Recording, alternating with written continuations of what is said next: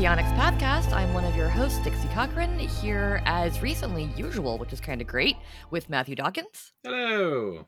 And Eddie Webb. Hello. Who I saw in person like a week or two ago. I know. What? Did he see you? No, I was actually just lurking outside the window. I would occasionally throw little rocks at it and then go hide.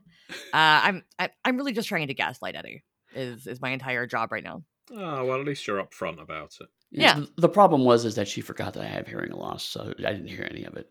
Oh, so I just been terrorizing Michelle is what you're saying. Okay. Right, Cool, yes. Cool. Good luck with that. Oh yeah, no, she'll end me. Eddie's wife is lovely, She is. but also imposing when she needs to be. Right. That said, we're not talking about that today. We're talking about, to continue our They Came From month, we're going to talk about Cyclops Cave. I do want to give a slight disclaimer in that it is the time of year when my windows have to be open or else my apartment will be 85 degrees. Oh, So I lovely. apologize in advance for any outside noise. I will try to mute if sirens or trucks or whatever come by, but yeah. Well, that's what the editing pass is for, isn't it, Dixie? I mean, yeah, but if it happens while I'm talking, I can't do much about it. That's true. That's true. You could be like that guy from Police Academy that can make strange noises. while he's- Yes, that is my forte is strange noises. So you might find strange noises in some of the fantasy lands in Cyclops' cave. Oh wow, segue. we're into it in under 2 minutes. This is We a don't new have to record. be. I just thought I would. No, it's good. Honestly, based on how many tangents we went on last week with Classified, Yeah, I figured probably we for the should best. just be ready to start talking because we're probably going to go off on movie tangents in this episode as well. Mhm. After our discussion last week, we did talk about how probably the best way to talk about these games is about some of the movies and things that inspire them. Yeah. Yeah. And how some of the archetypes or clips or whatever might match up with some of those movies. Since that's, kind of the point of these games. is to Right, That's we emulate very actually- much movies. the point. We accidentally did that on the classified ones. Now we're trying to add It was a little more discovery. intentionality. So we realized, oh wait, you're just playing out movies and TV shows. Yes. So we should probably talk about those. Yeah, that's why I always refer to these as cinematic role-playing games now. Yeah. If people ask me, what are they came from, what kind of games are they? Because I used to say, oh, they're comedy RPGs or they're horror RPGs, depending on which they came from we're talking about. And ultimately, cinematic seemed to be a better term. Right. Because, they emulate a cinematic genre, but how funny or scary or serious or what have you they are is really up to you and the group to decide before you start playing. Just before we started recording, Eddie was mentioning how comedy is one of those things you can discuss in that same way as a lot of people talk about safety tools in Yeah. games. Totally. And I absolutely agree. I think comedy and setting a tone for comedy is essential to getting the most out of They Came From, because some people love slapstick, some people love dark humor, some people love satire. Lots of different strains of comedy exist, just as they do for horror.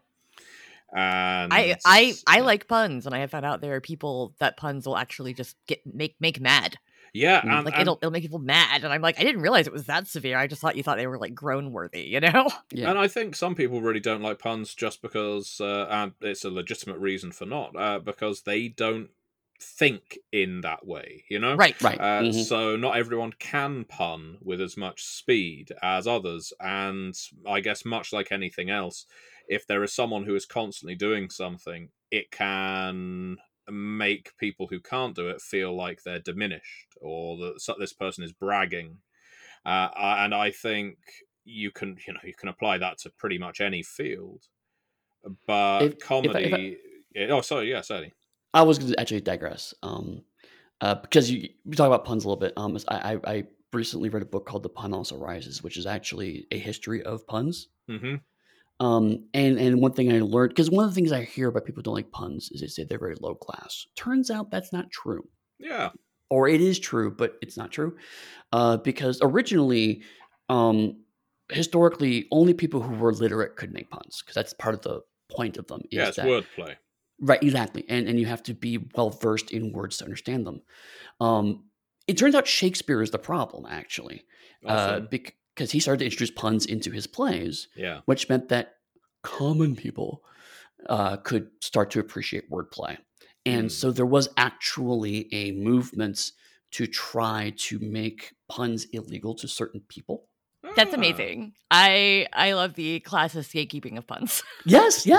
And when they realized that couldn't happen anymore, then the effort was, well, then we'll move to different kinds of wordplay, and puns are only for commoners. And so that's where this idea that puns are low class actually came from gatekeeping assholes. So I need to read that book because I am almost done with my book about the history of the semicolon. And I'm not even joking. I'm reading that right now. I love it. And so I'm like, now I want to read The Pun Also Rises because I love etymology of words. Yes. It's one of my favorite things. I'm constantly going like, where did that word come from? And Edym Online is the best best resource for that I've found. Mm-hmm. And yeah, I am constantly Googling things. Like I'll be at dinner with friends and just suddenly be like, where did that word come from? It's a weird word. And I have to look it up. There are a lot of words, speaking of Shakespeare, that emerge, at least for the first time in written form in Shakespeare. Oh, yeah. So there is debate among literary scholars whether they are inventions for the sake of his art, or whether he is using language that's common to the people, in which case it's arguably less clever. Mm-hmm.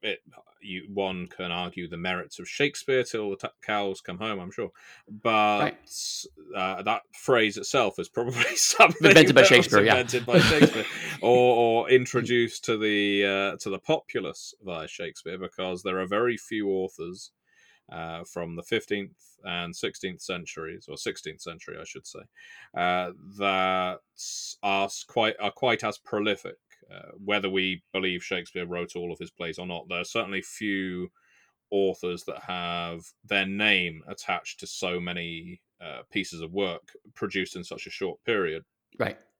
So, but yeah, it's an interesting literary tangent. And obviously they came from, is in that standard, the best written, most verbose RPG. I do, because I just said I have to look things up. I have looked up Until the Cows Come Home. It is probably from the fact that cattle let out to pasture may only be expected to return for milking the next morning. Yeah. And it was first coined by John Dutton in 1691 in his account of Ireland, the Teagland, or A Merry Ramble to the Wild Irish. There you go, 100 years after Shakespeare then. So, you know, Shakespeare wasn't on it. He should have written that into Hamlet. But yeah, I mean, I bring up digression partially because I just think it's interesting, but also to the larger point that, sometimes different kinds of humor do strike people differently. And what might be the quote-unquote popular consensus of humor doesn't necessarily mean that it works on a personal level. So being able to have those conversations, like I know some people would probably be pretty uncomfortable with the innuendo of, like, say, Classified. Yeah, absolutely. Because even though we make it quite clear in the book that, you can play any character you like, yes, if there is a character who is a misogynist in a game like this, they will tend to be shown up to be an idiot or a villain. Right. Innuendos tend to be quite misogynistic in nature. They tend to be. They're not all that way, but a lot of them are. And so, there's lots of references to tits, and we have we have character names in the Bond films, Austin Powers especially, that especially play on the idea of a woman being called something a lot of vagina, or Felicity Shagwell. Pussy galore. Pussy galore. You know, there's a lot of vagina about the place, but this is why we take it to the extreme in a game like Classified by having the Norwegian name for Felicity Shagwell as one of the villains, which is Lykke Raknul, which literally means Lykke Rawfuck. Oh my god. Which is utterly devoid of innuendo. But that is how, in the Norwegian dub, Felicity Shagwell is named. There is no innuendo to her name. Her name is Lykke Rawfuck. Wow. So yeah, if you're watching it, you're thinking, Jesus, this is a bit on the nose, isn't it? If you're Norwegian. But for me, as an author or developer or what have you, writing that character into the book as I did, that's just kind of to go to show, yeah, you can, if you push innuendos to the point that this character who was making snarky remarks about women is in fact a pest, Right. and everyone around MI6 or the agency hates him, then great, give that character his comeuppance, make him look like a stupid part of the organization who can no longer work there, kick him out, throw him out on his ear, do all of that stuff, because if anything, I think that is the best way contemporaneously of paying off someone who is made up of innuendos and smarmy comments about what a woman's wearing. Right. You know, humiliate them, make them stupid for their remarks. And that's one of the I know we're talking about last bit again, but one of the things that I think is quietly clever about Archer, for example, is just by introducing the whole phrasing gag. Yeah. It's the characters recognizing what they're saying and making that awkwardness part of the humor rather than the actual objectification of somebody. Yeah, it's fourth wall breaking, which is Right. very much part of They Came From, of course. The idea that, yeah, you should be able to comment or arch an eyebrow if you just want to be a bit Roger Moore about it. Mhm. If someone says something like, I don't know, something really simple like, I'm coming inside now, agent. Right. It's a very simple sentence, but you could have the protagonist look to camera at that point, raise an eyebrow, and then move on. Some people will laugh, some people will groan. It's a brief punchline.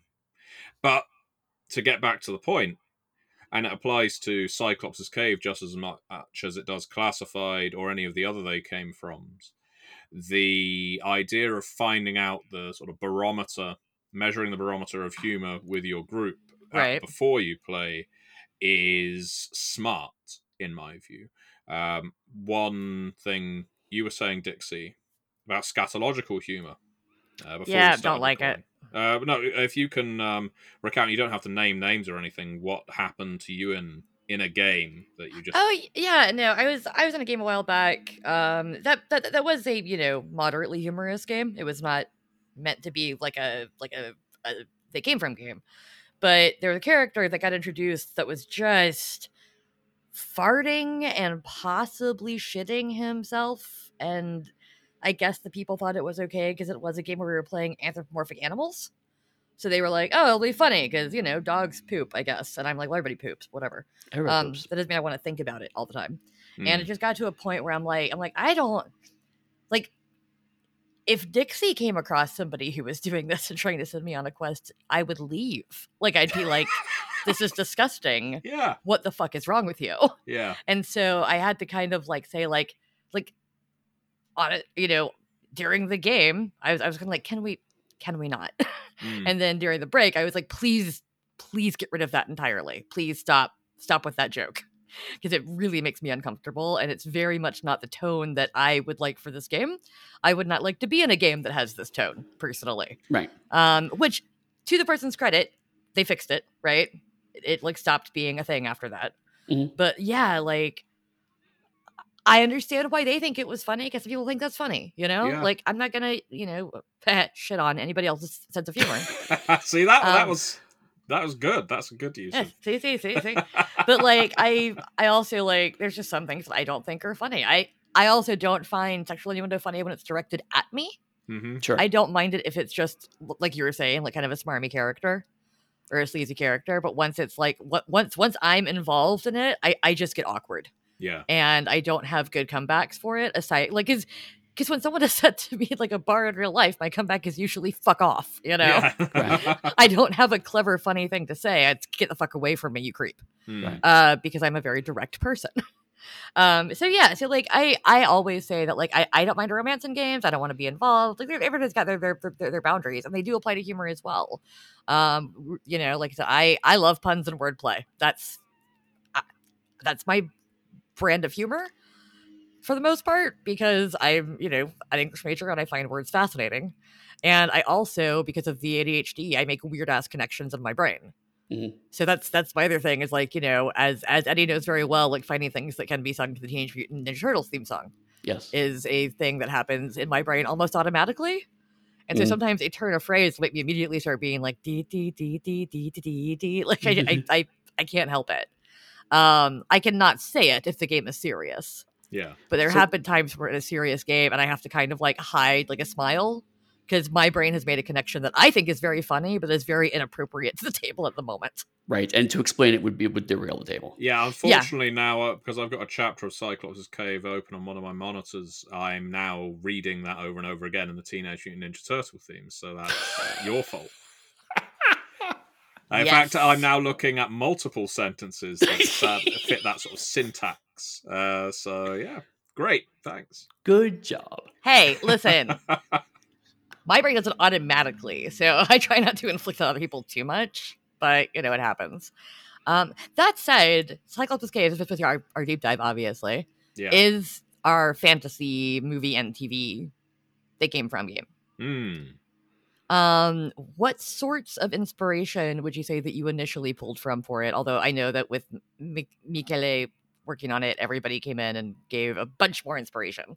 Yes, Michele, let's early on give credit to the co-developer here who pitched the game that became Cyclops' Cave, and very much in a fantastic turn, I would say led the development of this game. But I'm of course privy to the initial ideas, because when we were first talking about the game that became Cyclops' Cave, we were looking at, I guess, the realm of traditional epic fantasy movies. So things like the Seven Voyages of Sinbad, the Odyssey or Iliad, Ulysses or Odysseus, depending on where you're from and the movie you're watching, the Trials of Hercules, all those sort of 1930s and 40s strong men with puffed out chest movies taking to the seas and slaying a creature with Harryhausen-esque puppetry or animation, that sort of thing.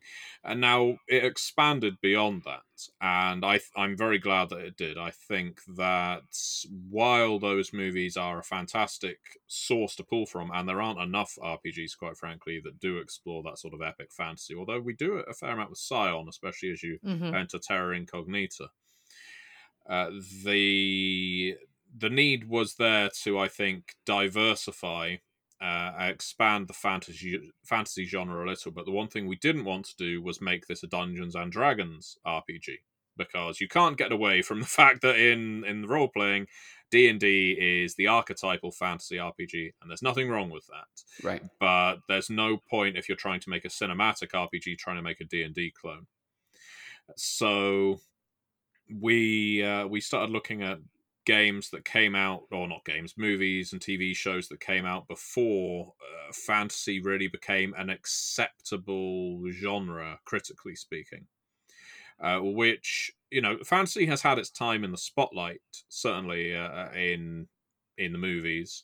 For a while, they were as ubiquitous as beat features as sci-fi was.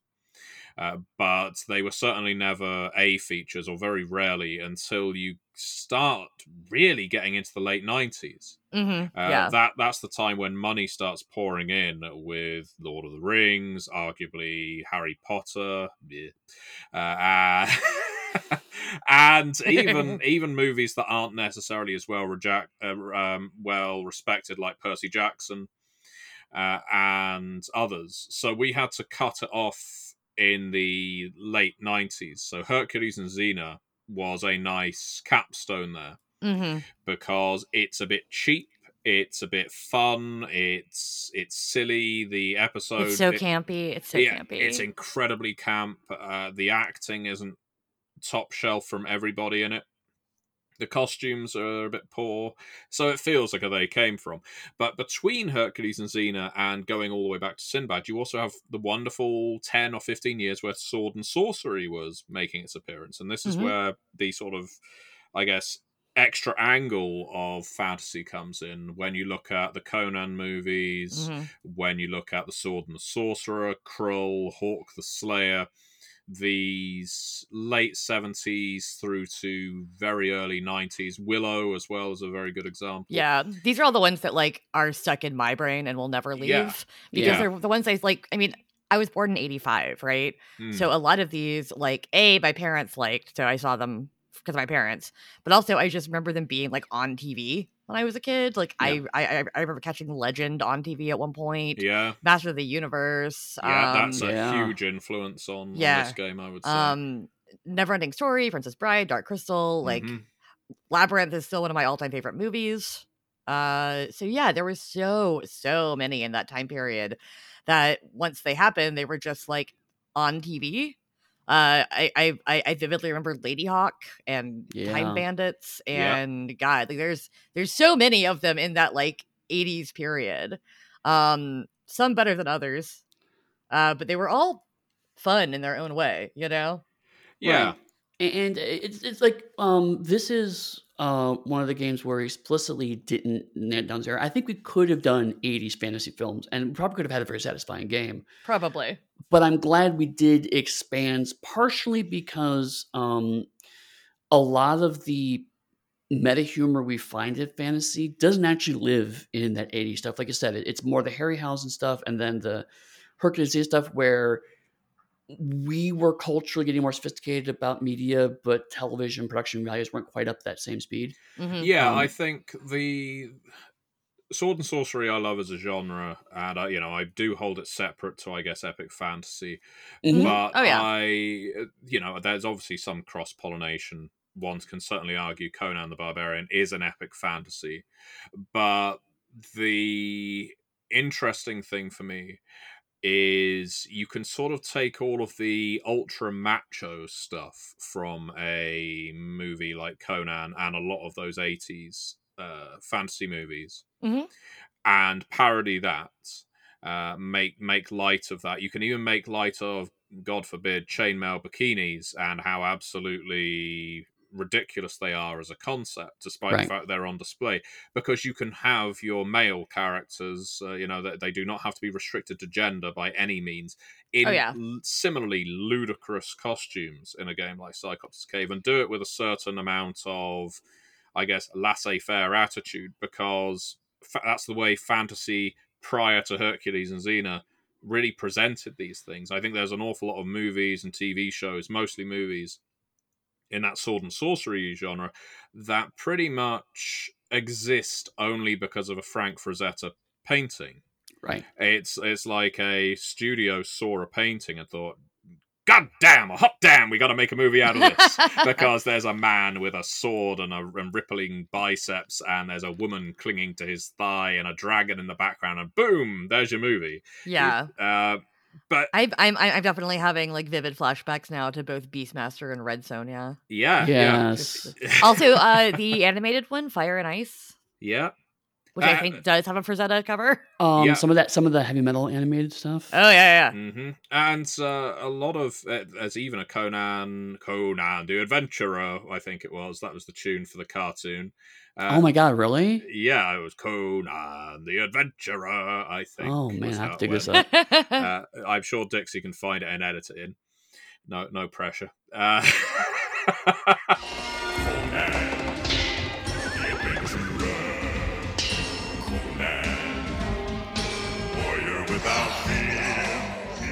I could be completely wrong. But yeah, there was a Saturday morning cartoon of Conan in the late 80s, early 90s, and much like there was He-Man and the Masters of the Universe, Thundercats, and so forth. So, in short, not that there's such a thing as a short answer when it comes to me, we had a lot of inspirational points to draw from for Cyclops' Cave, with the idea that if we could touch all of these things and draw the best parts of them and the most entertaining parts, because ultimately they came from as an entertainment game as well as a cinematic one, it could hopefully capture a wider audience than just doing Sinbad and Odysseus, or just doing Conan and He-Man, for which there is already one RPG for one of those characters, and I don't know what's happened to the Master of the Universe RPG that Margaret Weis Productions was making. I don't know if it's still going ahead. None of my business. But point is, if we can capture that audience and make readers think of the movies, TV shows, Saturday morning cartoons that inspired them into getting into games like D&D, then they may want to play that sort of story through Cyclops' Cave. Totally. That's awesome. Like I also keep thinking with all the 80s movie references we were doing about, mashing some Beneath the Sea in there to do your like Flash Gordons or Buckaroo Banzais, Absolutely. Oh, yeah. Flash Gordon works wonderfully as a Cyclops Cave Beneath the Sea crossover. And yeah, not to take it. Oh, sorry, carry on. I was just saying, like, if you're doing the late 90s, you also even go as far as Farscape, I think. Ooh, you're pushing it. I think Farscape is a critical powerhouse with nothing parodyable. It has 2 puppets, though. Yes, Farscape does work. You can use, you can definitely use Cyclops' Cave to run Farscape. But brief digression. Not only Matthew was correct, there was Conan the Adventurer, which is a 92-93 cartoon. Yeah, I already looked it up and listened to it. Fair enough. There's a second one, which is worse. But more important to me is that Conan the Adventurer had the exact same voice cast as Beast Wars. The exact same? Well, I mean, not the exact same. I mean, like Scott McNeil, Gary Kalk, Kathleen Barr. These are all people who also worked on Beast Wars. So like it was like a large intersection of the Beast Wars voice cast. It did what, and cartoons were really good for this. And again, leveling this sort of accusation at Thundercats and Masters of the Universe as well. It presented a party of heroes rather than a single protagonist. Thundercats is better at that than He-Man, one could argue. He-Man usually had one partner in an episode, and maybe Orko. Right. But it was usually a focus on a different ally, per episode. But it's easy enough to sort of amalgamate it all in your head. The newer Revelations series on Netflix does a better job of having a party of Masters of the Universe than the original Master of the Universe cartoon. Although it does have Buffy as a voice actress, and I can't unhear it. But I think she does wonderfully. I really like Revelations. I do too. I love Sarah Michelle Gellar, but every now and then she will say something in a certain phrase, and my brain is just like, Buffy?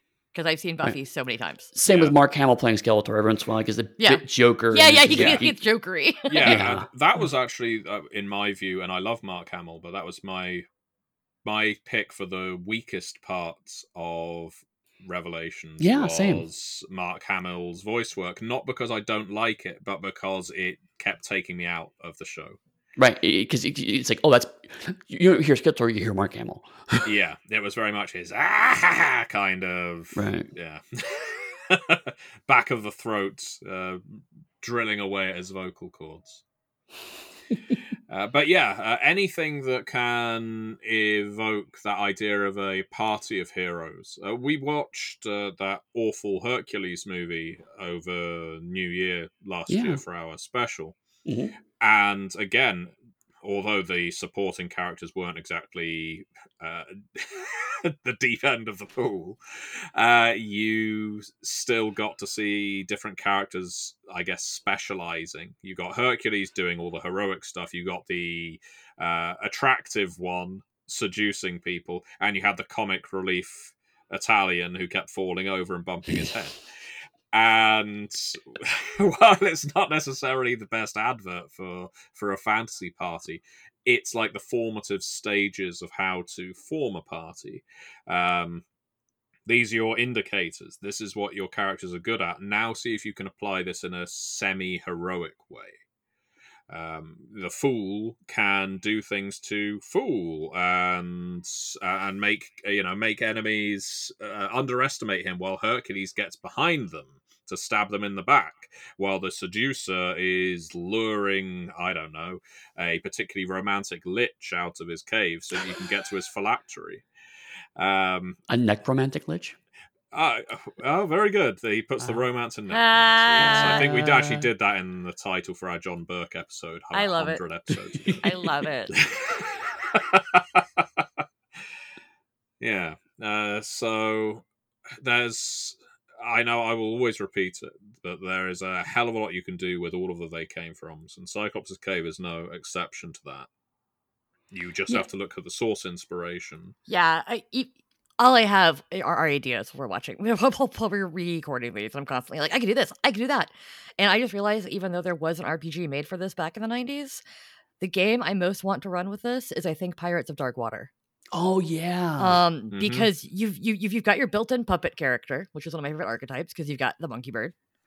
All the other characters are like very obvious what they are. And also I can rewatch Pirates of Dark Water, which people forget that has like Jodie Benson and like Tim Curry and like really big voice actors in it. Yeah, no, it was Hanna-Barbera's attempt to make a proper serious 90s cartoon, and it just didn't find traction, sadly. And I loved it, and I was so sad, but like there were just no more episodes. Yeah, because I was, a child, and I was kind of like, what do you mean they're not going to tell me how everything ends? Like, I don't, like, I was like 7. I was like, I don't understand that this cannot have an ending, because I didn't understand things like TV cancellations. Oh. But like, I do want to talk a little bit about the archetypes, because there are 6 in this game. Yeah, that's one more than any other game. And about what kinds of characters you would do with each one. Once again, just touching on like pop culture, if that's what we want to do. So you have the champion, which is clearly your Conan, right? Yeah, I would say so. Or your Teela, your She-Ra, your He-Man, if you want to go with that. Or I guess the champion is certainly the easiest to define, because so many of those Frank Frazetta paintings, so many of those epic fantasies will have a hero with a big sword, and that is their character. Now, champions can, of course, be deeper than that, and I would certainly hope so in a role-playing game. But that said, it being a game that's supposed to emulate that cinematic genre, you can have a champion who lives and dies by the sword, sleeps with the sword, eats with the sword, and knows nothing but the sword, and it becomes an entertaining archetype at that point, hence why it's an archetype. But the reason it's called the champion is because you can also lean toward that sort of paladin cause of, I am a champion because I worship this god, or because my wife made me promise that I would never give up the hunt for XXX on her deathbed, right? Or or my husband promised me, told me that I had to rescue our children, and he's far too injured to come along on the adventure himself, so I have to lift the family sword for the first time. There's lots of ways you can get into the champion, but yeah, Conan. Yeah. He-Man. He-Man is such a ridiculous name, isn't it? It is. I've always giggled a bit about that one, because like She-Ra, at least Ra doesn't mean girl. Yeah, like her name isn't like she woman. Yeah, it's a bit of a tautology, I think. Right. Yeah. Who-Man? He-Man. Well, I mean, that man. It's better than his friend Fisto, let's just say that. Fisto. I don't know. Yeah, Fisto and Ram Man really got the short end of the Masters of the Universe straw. Them, Stinkor, and... I always felt bad that the tiger was named Cringer when he wasn't Battle Cat. Yeah, well, let's be honest. Prince Adam is pretty damn cruel to that cat. It's clear he doesn't want to go into combat, but damn it, I'm going to make you... I'm going to make this armor magically appear on your body, and you will turn into a ravening beast. So yeah, Prince Adam's got a lot to answer for. But again, Revelations, not just the book in the Bible, is a really good examination of these characters as if they had depth. Yeah, it is. It is so different from what they did with the new She-Ra series, right? Where they really updated it for modern audiences. This one, I think, feels at home in like almost an 80s style. Yeah, but it's definitely got a lot more depth. It's got a lot more character building. I was surprised how much of the first part of it was just focusing on like Teela once again. Yeah, because I loved her obviously as a kid, but she was always like that, sidekick, cute girl character whenever she was around. Yeah, and she leads the first half of Masters. So it was fun to see all the people online lose their hats over. Oh God, this is supposed to be a He-Man TV show. Why is Teela the lead character? And it's called Masters of the Universe, dickhead. Yeah, it's not called There's a He-Man. lot of them. You're lucky it's not Fisto leading the charge. I'd watch that. The Fisto special. Fisto special. That sounds like He a just, trope. he just punches people for 20 minutes. Just bang, Yeah, bang, let's say that. So we've covered Champion. Yeah, but I mean, I like, once again, to show that it does have a lot of like depth to it. We can have all these sort of characters, but also I would argue that somebody like the animated Mulan is a champion. Yeah. Right? And a lot of people wouldn't go there, but that could be a really interesting take on the character, you know? So yeah, there's all kinds of things you can do. And also, generally when I watch, this is all Matthew's fault, because now when I watch certain movies, I start like putting characters and archetypes. Mm-hmm. And I'll be like, oh, that person is clearly this thing, you know? Oh, and out of this team of 5 people, I can figure out who each of them are very quickly for like Beneath the Sea. So I have been enjoying thinking about this when it comes to Cyclops' Cave, because that really is like probably aside from Beyond the Grave, this is the genre that I'm most familiar with. As you know, I'm not like a big spy movie person. Mm-hmm. And as much as I like MST3K stuff and B movies, like I don't watch as many of those anymore. But I grew up with a lot of this stuff, so I'm like very into it. So after that, we have The Dreamer. So The Dreamer is one of the hardest ones to codify, if you like, because I think no, The Dreamer wasn't the last one added to the roster. I just recalled who is, so we'll get there. So The Dreamer is very much your Willow character, Gabrielle. It's a character who sort of hungers for adventure. They are often going to be the everyman character, but they also fall within the role of bard or minstrel. Entertainer, someone who is more likely to be socially driven than the champion, sword swinging or fist plunging. I think. No, back to Fisto again. Yes, is Fisto a dreamer? Well, he can dream, but he will always be known as Fisto. It's like that that joke about. No, actually, you know what? I'm not going to go into that joke. So, there's a time and a place, and the Onyx Pathcast is neither.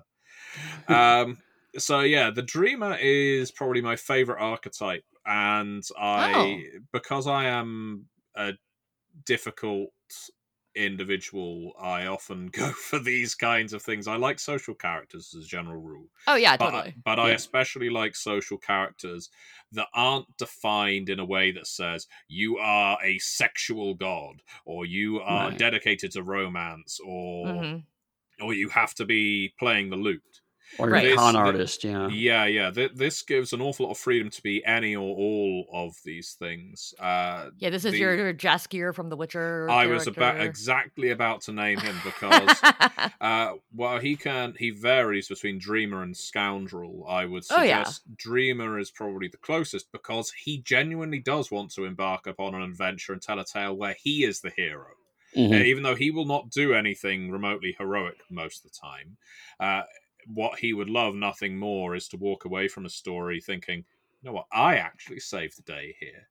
And I think the Dreamer is a wonderful role for that. If you did want to start exploring Lord of the Rings, you could easily put any of the hobbits in as dreamers. I was that was my like initial thought, and then I was like, I don't know if I want to bring up hobbits, but like I've also been watching Rings of Power.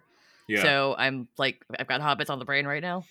And I'm definitely just kind of like, I can see that with any of them, but specifically with the ones who aren't Frodo.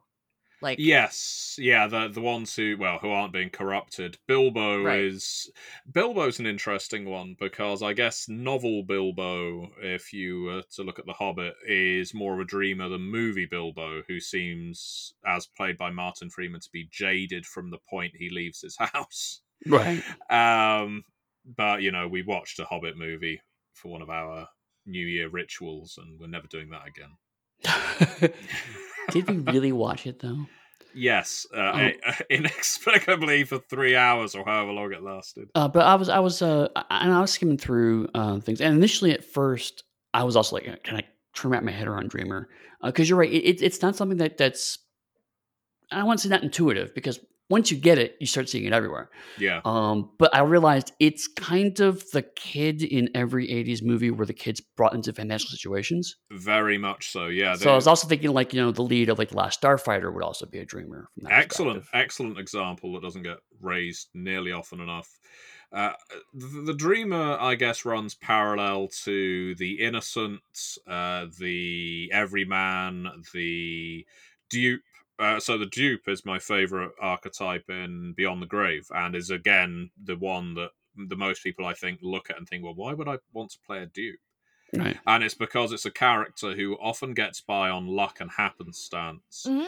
doesn't necessarily understand everything that's going on, which means you can enter a story with absolutely no knowledge of the Right. characters and the setting. It's the Abbott and Costello of the monster films, yeah. Exactly, and it also means you can lean into the comedy and the pratfalls and fail more without necessarily feeling like a failure. Your character's almost set up to fail, being the dreamer, and that means the sort of heroic comeback at the end, for me as a player, is more satisfying. Yeah, I mean, also there are so many TV shows, especially more modern ones, but just in general, where like the kind of heart character is one of the main is the main character, Yeah. because they are the audience stand-in. So often, if you have a show or a movie about like high-powered people, you're gonna have somebody who's kind of more baseline, Yeah. so that the audience can identify with them. Because like if you think about like Steven Universe, that's Steven's character. If you think about She-Ra, it's probably Bo. Yep. Because he doesn't have powers, he's just a really good archer, and he's also the one who keeps bringing all the friends together. Got like Fry in Futurama. Yeah. Like he's this character, and like yes, these are all examples that you probably wouldn't play initially in Cyclops' Cave, but if you could have those characters as touchstones, that's really, really helpful. Usually whoever the like kind of generic character is. I mean, in the original trilogy of Star Wars, Luke is that, at least in the first movie, you know? Yeah. And I mean, I think you can play obviously it's a comedy game, but like you don't have to play a bumbling character for the dreamer, because I'm thinking of like Atreyu. Oh yeah, totally. In Neverending Story. I mean, he kind of just gets dragged along through a lot of the plot. Mm-hmm.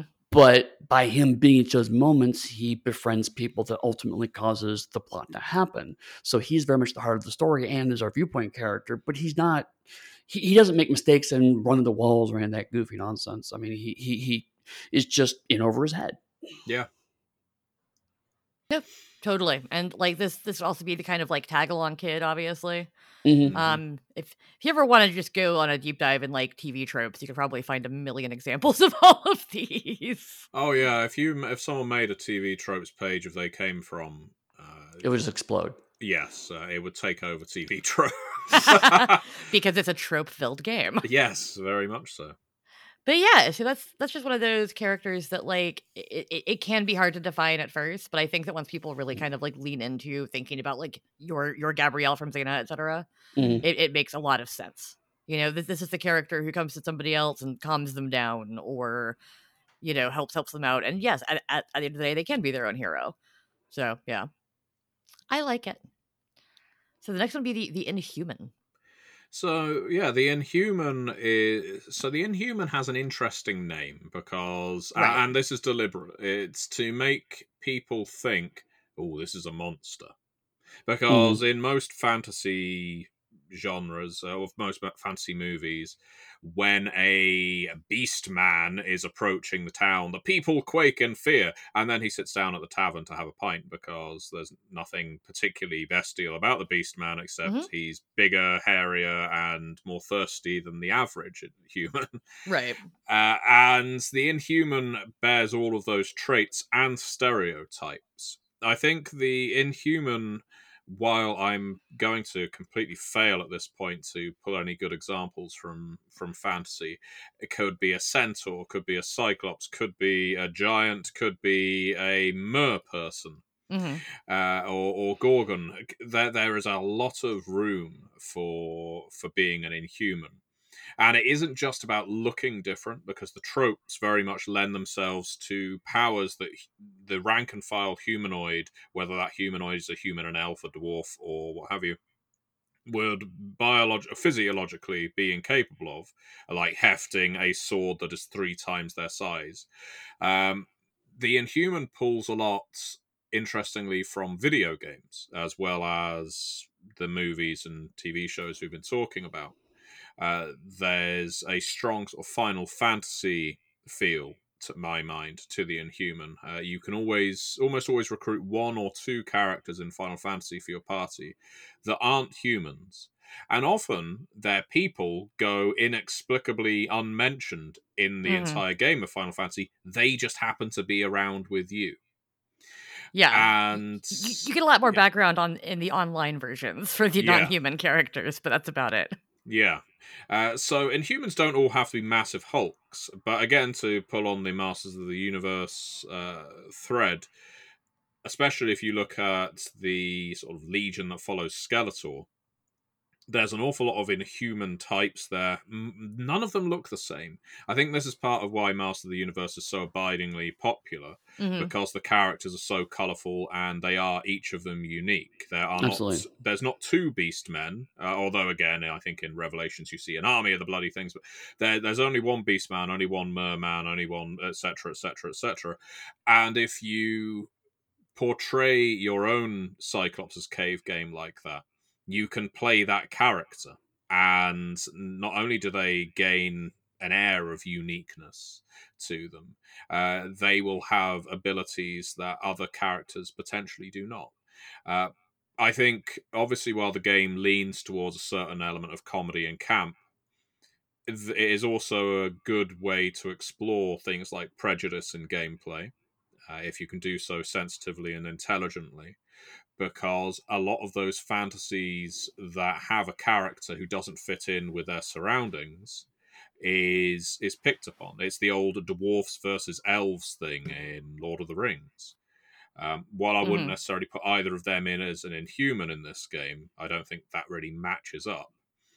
It's a good example of, well, this is something to overcome and to re-educate the NPCs or supporting characters on as part of your character arc. So which I think could be a lot of fun, especially if one is following the usual sort of heroic journey that these movies tend to. Now, would you use this trope at all for like gentle giant sidekick types, or would you save that for the puppet? I think there's a bit of crossover there. Okay. I think a gentle giant could definitely be an Inhuman because, again, the Inhuman has a lot of tropes that rely on physical prowess. That from the D&D standpoint, there's a lot of barbarian about them. So, like Fezzik from Princess Bride? Yeah. So that's an interesting one because he is, and Andre the Giant was styled as a giant. Right. An Inhuman can have any personality, of course. Right. Can be friendly, can be rude, can be smart, can be not. But what they are capable of, because of what they are, is part of what defines them in this game as an Inhuman archetype. Now, the character within that archetype can be as varied as the winds, but I think Fezzik is a very good example of an Inhuman. And like, especially if you look at his book portrayal versus, because you don't get his backstory, right, in the movie. Yeah. And if you read the book, he was like the size of like, a large man by the time he was 5 years old. Yeah. And got ostracized and all this stuff. And so like, even though he is a human person, because of his size and his and other things, like he is treated as a non-human. Which I think would be a really interesting character to play. Yeah, I think the key there is understanding that despite the fact they are called Inhuman, doesn't mean they are not human. Right. It is how they are often perceived. And that may well be negative, but that does lend itself to storytelling, and I think that's part of the fun. You don't have to go around saying I am an Inhuman, although you may do while rending your clothes and saying why won't they treat me like a human? Play with that tragedy. It can be fun and an interesting experience at the table. Totally. No, I'm a fan of that. I always like I was saying, because I am a fan of the like kind of gentle giant trope. I'm thinking also of like Ludo from Labyrinth. Yeah, would be a fun one to play. Yeah, absolutely. Or if you want to go into the MCU, a character like Groot would be a really good Inhuman. Yep, because he is very strong and does all kinds of things, but he's clearly a tree. Also, honestly, in like Marvel and DC, there are tons of examples of this character, so I'm sure people can think of something to, go off of. Yeah, the Hulk is arguably an Inhuman. Yep. Yeah. The Thing, yeah. Man Thing. So yeah, Such a ridiculous name, isn't it, for a rip-off of Swamp Thing? I I think Man Thing is a rip-off of Swamp Thing. I could be wrong, but I do. There's a lot of debate both ways. Yep. Although my favorite comic book title of any time is when they did a double-sized issue of Man Thing and called it Giant-Sized Man Thing. Giant-Sized Man Thing. I love that. So the next archetype I want to talk about is the puppet, which is my personal favorite. Mm-hmm. But also we're already talking forever, so this might just be an extra long episode. We'll see where we land. I love the puppet. Do you want to talk a little bit about them? But I have a million examples of this one, obviously. You go for it, Dixie. Oh, okay. So puppets is where you can have your like fairy character, your brownies and Willow, your orcos, right? Right. Mm-hmm. This is generally your kind of like sidekick character that is probably magical of some sort. And I think that's fun because who doesn't love like having the weird little sidekick, right? Yeah. And that was such a big thing in 80s fantasy. And also, even like I said, in a lot of animated shows from that time. Oh yeah, it's Snarf, it's Orko, it's Archimedes. Yep, Scooby Doo. Yeah, no, it's I can't think of his name, but it's the monkey bird from Pirates of Dark Water. Because almost every show had like, okay, here's all your cast of characters, and this one is a weird little guy. Yep. Here's your weird little guy. There's one in the Masters of the Universe movie that has no bearing on anything from the cartoon or comic book. I'm trying to remember what his name is. He's well, I guess he's supposed to be the Orko. He's more like a dwarf in the movie. It's a really horrible prosthetic job. Yeah. And I remember as a child seeing that movie and thinking, what's he supposed to be? Right. And yeah, I guess it would be a puppet. It's interesting Eddie mentioned Farscape earlier because, anything that uses the wonderful works of the Henson workshop, such as Rigel, or basically any creature that appears in a Monster of the Week episode of Farscape, is a puppet, literally, and therefore can be a puppet in this game too. Yep. So yeah, there's a hell of a lot of scope. There's a broad field of puppets. In my head, using "they came from" language, the way I kind of distinguish Inhuman from puppet is literally like, are we putting an actor in makeup, or do we have to build a puppet to represent this? If it's actor in makeup, it's probably an Inhuman. If it's a puppet, it's the puppet. Yep. And I mean, like I was saying earlier, you could argue one way or the other for like Ludo. Sure. Who's like a guy in a suit, but also is also a puppet.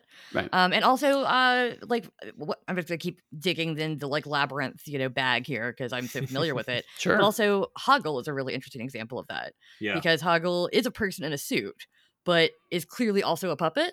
Yes. Especially because the face had like multiple puppeteers doing it at all times. Mm-hmm. Right. And also a lot of times the puppet character can be like kind of tricksy, kind of like, maybe not telling the whole truth all the time. Definitely maybe has some magic-y things happening. Because like I said, that is your fairies and your goblins and whatever else you want to represent with that. So often your puppet will technically also be Inhuman, but in a very different way. Right. I mean, it comes down to, does the character have to do stunts in the movie? If they do, which means they're going to be more physical, then probably an Inhuman. If not, then they're going to float around and just spout fun lines or whatever, then yeah, probably more toward a puppet. But like a lot of the great archetypes is that once you get them, you can find lots of examples of it, but also the more nuanced a character becomes, the more they're going to slide around in those archetypes more. Yeah, totally. And of course, we mentioned Sarah Michelle Gellar. Wasn't there an episode or a couple of episodes with a ventriloquist dummy? Was it Scarface or something? I thought his name was Slappy. It is Slappy, yeah. He's got a Batman. sort of gangster-like voice. Yeah, there's one episode in I think season 1. It's a really early episode, and it's the talent show episode where the dummy is actually like spoiler for this episode of Buffy. They think that the dummy's evil, but he's actually like a monster hunter vampire slayer type who's been trapped in a dummy. Yeah. And he's trying to help kill somebody. I don't know. It's a whole thing. But yes, you can definitely do that. Only reason I remember Slappy, actually, isn't that the name of the ventriloquist dummy in Goosebumps? Yeah, I just realized that I might have gotten this like completely messed up, so I'm going to look it up. But anyway, yes. The only reason I remember this, his name is Sid. Sid, yes. I remember Sid in any form was because for some reason he was one of the playable characters in the Buffy the Vampire Slayer video game. Wait, really? Yep. I don't think I ever played that game. It wasn't that good. It was like a sort of, I guess, ghouls. Oh, it's in the non-canon game Chaos Bleeds. Yeah, you just run around killing things that keep spawning, Diablo style, without the class. Weird. Wow. But yeah, I mean, so there's all kind, and also it was kind of funny because you mentioned Buffy, and I thought you were going to talk about the episode of Angel, where they were turned into puppets. Oh well, yeah, all of you could play puppets. So just change your archetype for a session.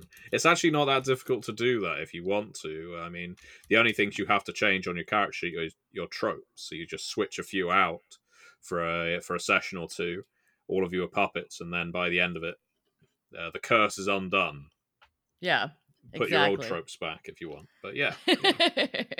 But yeah, so I mean, there's a lot of places you could put this, and also like I think one of the other things that I think of when I go between the Inhuman and the puppet, as you were kind of saying, Eddie, is also just size of the character sometimes informs that to me. Yeah, true. Good point. Because in like for me, the like larger characters are almost always more like Inhuman-ish. Yeah. And if they're like flitting around and being weird, then I think of them as puppets. But that's not a rule. You can be a giant puppet or a tiny Inhuman. Yeah. That's just kind of how my brain sees it. Yeah, Hawk the Slayer is a very good example. Not many people would ever use that to start a sentence. Actually, it has a lot of abiding love from a lot of people of a show that has an Inhuman sort of with the player group, with the protagonist group, and it also has some puppet-like characters as well, and it has a nice division. You know, it's a bit cheap by today's standards, but it's a good example of what we're going for with Cyclops' Cave. Totally. So after the puppet, we have the Sage. So the Sage is, for want of a better term, your magic user, or wise elder, or such like. Now, it was important to put the Sage in because we wanted a character who could properly use magical effects. Because, well, we're not going to have enough time to go into them in this deep dive. That is our sorcery system for cinematics in this game. And while everyone can access magical effects, Sages can do so for a lower cost. And yeah, they are your characters who will practice the dark arts, or will speak with the gods, or summon demons, or otherwise just make really bad rotoscope effects on the screen while they wave their hands in a vague fashion. They can come with the traditional long white flowing beard or conical hat, or they can be strange mystics who live up mountains and only descend when a time of crisis is near. Right. I mean, they appear in a lot of fantasy. Yeah. The archetypal wizard is, I suppose, Merlin is probably the point that most people would look to, and then we can kind of jump ahead by 1,500 years or so to get to Gandalf. Yep. But beyond that, there are an awful lot of stories, myths, whether we look at characters like Daedalus in the Odyssey as very much a sage character. Right. So it doesn't just have to be magic. He has mechanical brilliance too. Or whether you're looking at, and now the name escapes me, the what's the name of the wise man, the mystic in Conan now? Oh no, I think it was just the wizard. I don't think it's Mako's character. I don't think he has another name. Yeah. But yeah, You can go an awful lot of ways with this, and of course, your characters don't just have to be wizened wizards. They Yeah, can it could be the be sorceress from He-Man, exactly, yeah. who They I've can always loved. be matriarch like characters like the sorceress. They can be seductive with their power, Hmm. especially when you start looking into some of the late '80s sword and sorcery movies, like Sword and the Sorcerer. Hmm. Uh, the that seems to start dressing up wizards as being more crafty and manipulative. That's something we did a lot of with Cyclops' Cave. It's why there isn't a straightforward magic user class. It's because in pretty much every fantasy movie and medium, pretty much not all, the anyone who is sort of deeply invested in spellcasting is evil. Yeah. And so in the bestiary, which is pretty expansive, you've Hmm. got a fair number of malevolent spellcasters, whereas the sage is a bit more of a neutral term. You don't have to go around flinging spells. You can just be the master of a certain art or field of arcane knowledge. But it also seems like you can be just a hero who uses knowledge instead of like physicality. Yeah, Hmm. So something like Prospero from Tempest, it's yeah, like very yeah. much the protagonist, but he uses his brain as opposed to, and of course does learn magic too. But I mean, like it's, or the Doctor, to use Doctor Who reference. Yep. I mean, that also would be a very good stage character. Yeah, very much so. Yeah, I definitely feel like there, this one probably, aside from the champion, is the easiest one to define because Yeah. I feel like everyone kind of knows what a sage would be, and Mhm. also the just incredible range of personalities that they could have, right? Yeah. Because you could have like from your Gandalfs and your Merlins, right, who are incredibly competent. You could go down to your Rincewinds and your Yep. Schmendricks Oh Yep. for yeah. terrible wizards. And Yes. it's all there. It's all fun. The more we talk about this, the more I'm like, there are some Discworld books people might want to read if they want to play this game, because Discworld Yeah. does such a good job at playing with the tropes. The color of Um, magic in particular, because yeah, that's a very explicit deconstruction of the tropes. definitely the first two are the ones that I always recommend if somebody wants to get into the like fantasy part of it, because Mhm. they go together. You've got your Rincewind and your Two Flower. You get to meet Cohen the Barbarian, Mhm. who is very old and has no teeth. He's a big fan of soup. And like all of it is just satirizing these same things that we're talking about. Yeah. And would give you really good ideas of how to make somebody funny. Like I love Rincewind so much. His Mhm. whole thing is that he has a really evil spell stuck in his head, so he can't do other magic really well at all Because they're all scared of because it. yeah. So it's just a funny trope, and also his wizard hat is spelled wrong. It's just funny. I just realized that True Flower is also an excellent dreamer Two example. Flower is an excellent dreamer because Two Flower is eternally optimistic about everything, Yes. even when he's being dangled off cliffs. And in the movie version, played by Sean Astin, which is very Yes. fun. It's a fantastic job. Definitely enjoy the live action. Don't watch the animated ones; they're very bad. I have seen all the animated ones; they're not good. But the live action ones that they did for either like Sky TV or BBC Four, I think, Yeah. those are fun. So yeah, we have one more archetype. Yeah. Well, just before we leave the sage, okay. just one last thing on it. So we spoke about Farscape.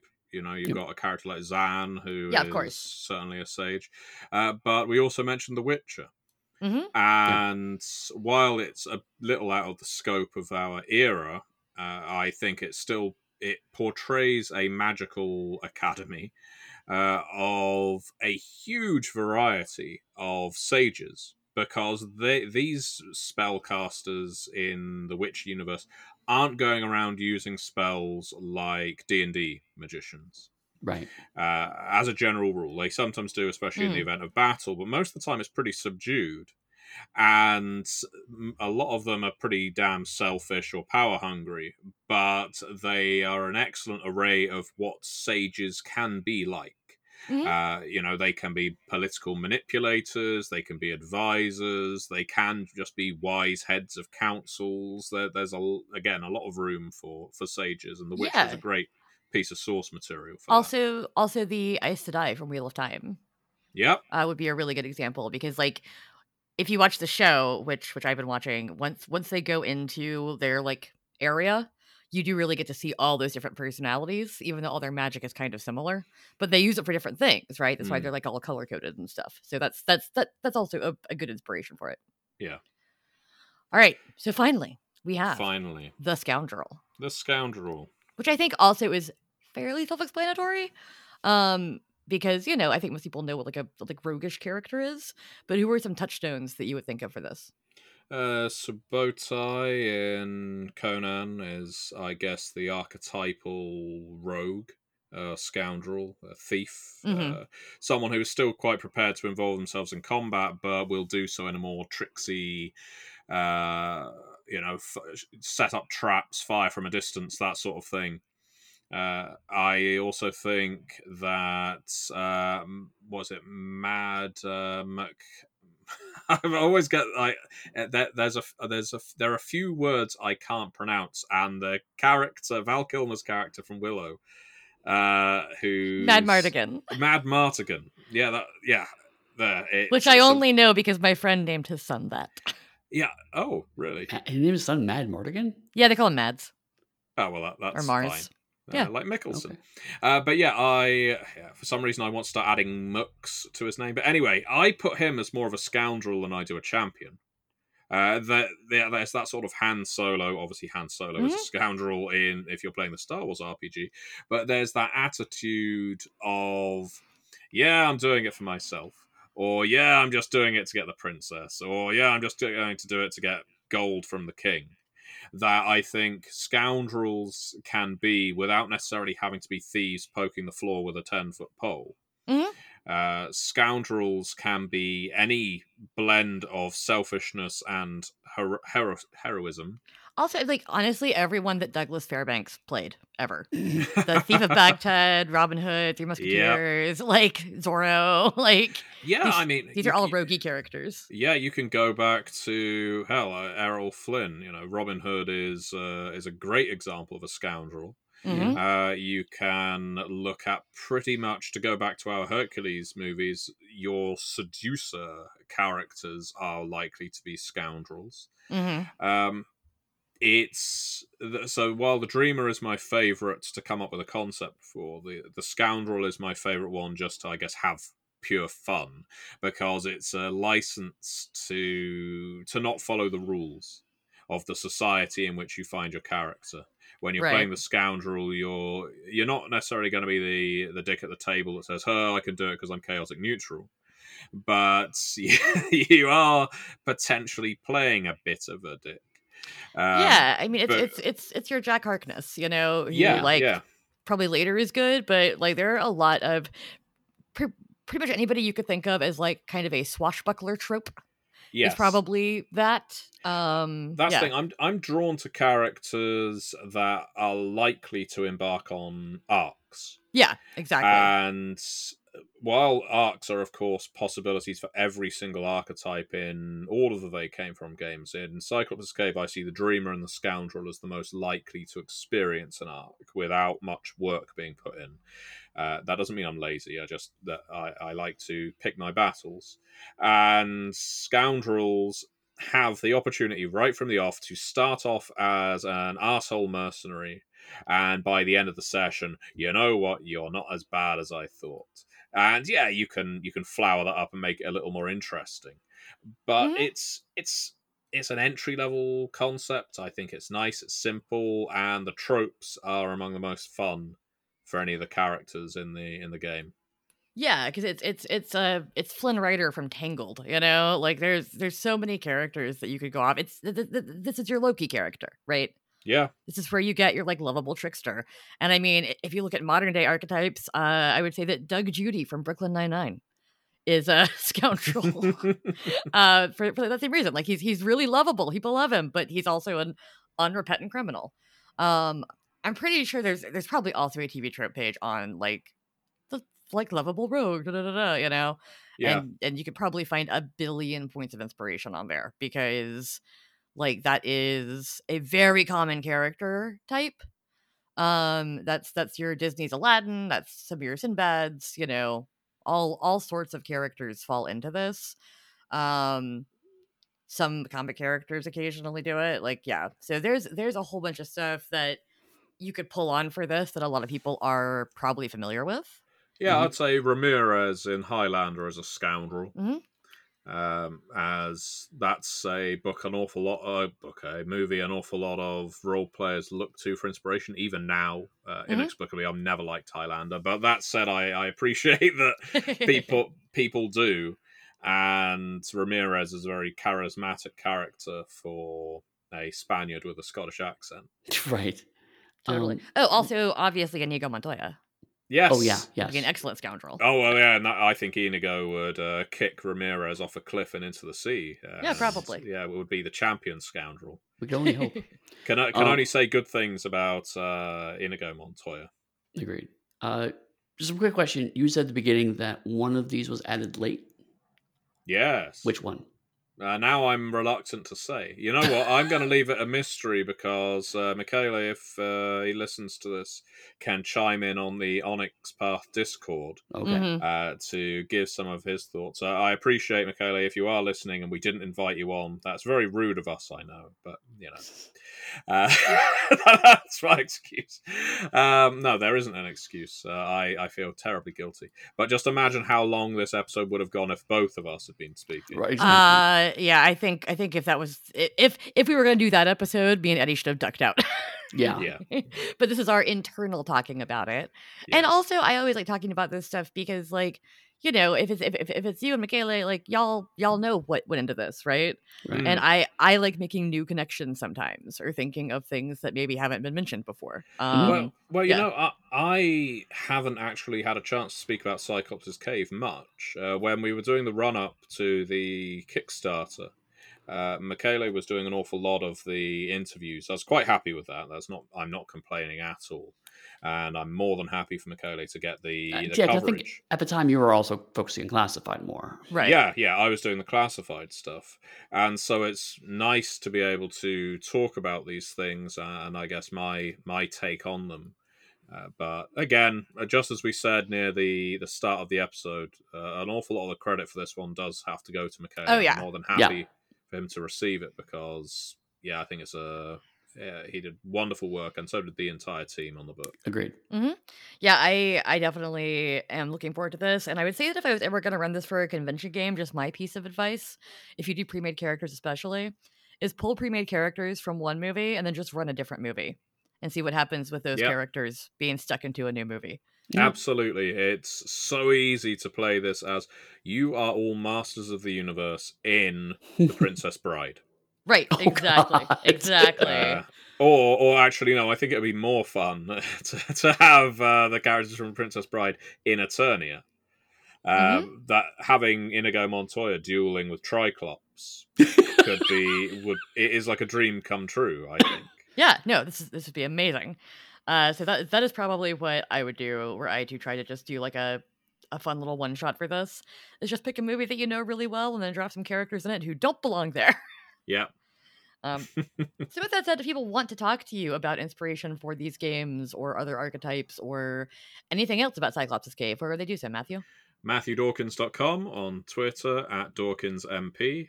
They can find me on the Onyx Path Discord as Matthew Dawkins, and they can still back this game on BackerKit for the time being, at time of recording. Nice. Eddie, what about you? You can find me on Twitter as Pugsteady, PUGSTADY, or my website is pugsteady.com.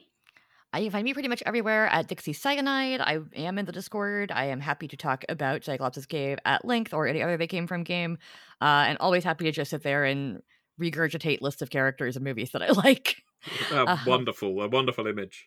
Right? Yeah. I'm like an owl coughing out a little bone thing. Beautiful. Pellets. Right? Yeah. Pellets of hooks, of knowledge, of... Yes. Teasers, yes. Yes. I will give you the refuse of my knowledge. You can find us pretty much everywhere at the Onyx Path, theonyxpath.com. Please come hang out in the Discord and talk to y'all next week. As always, many worlds, one Pathcast.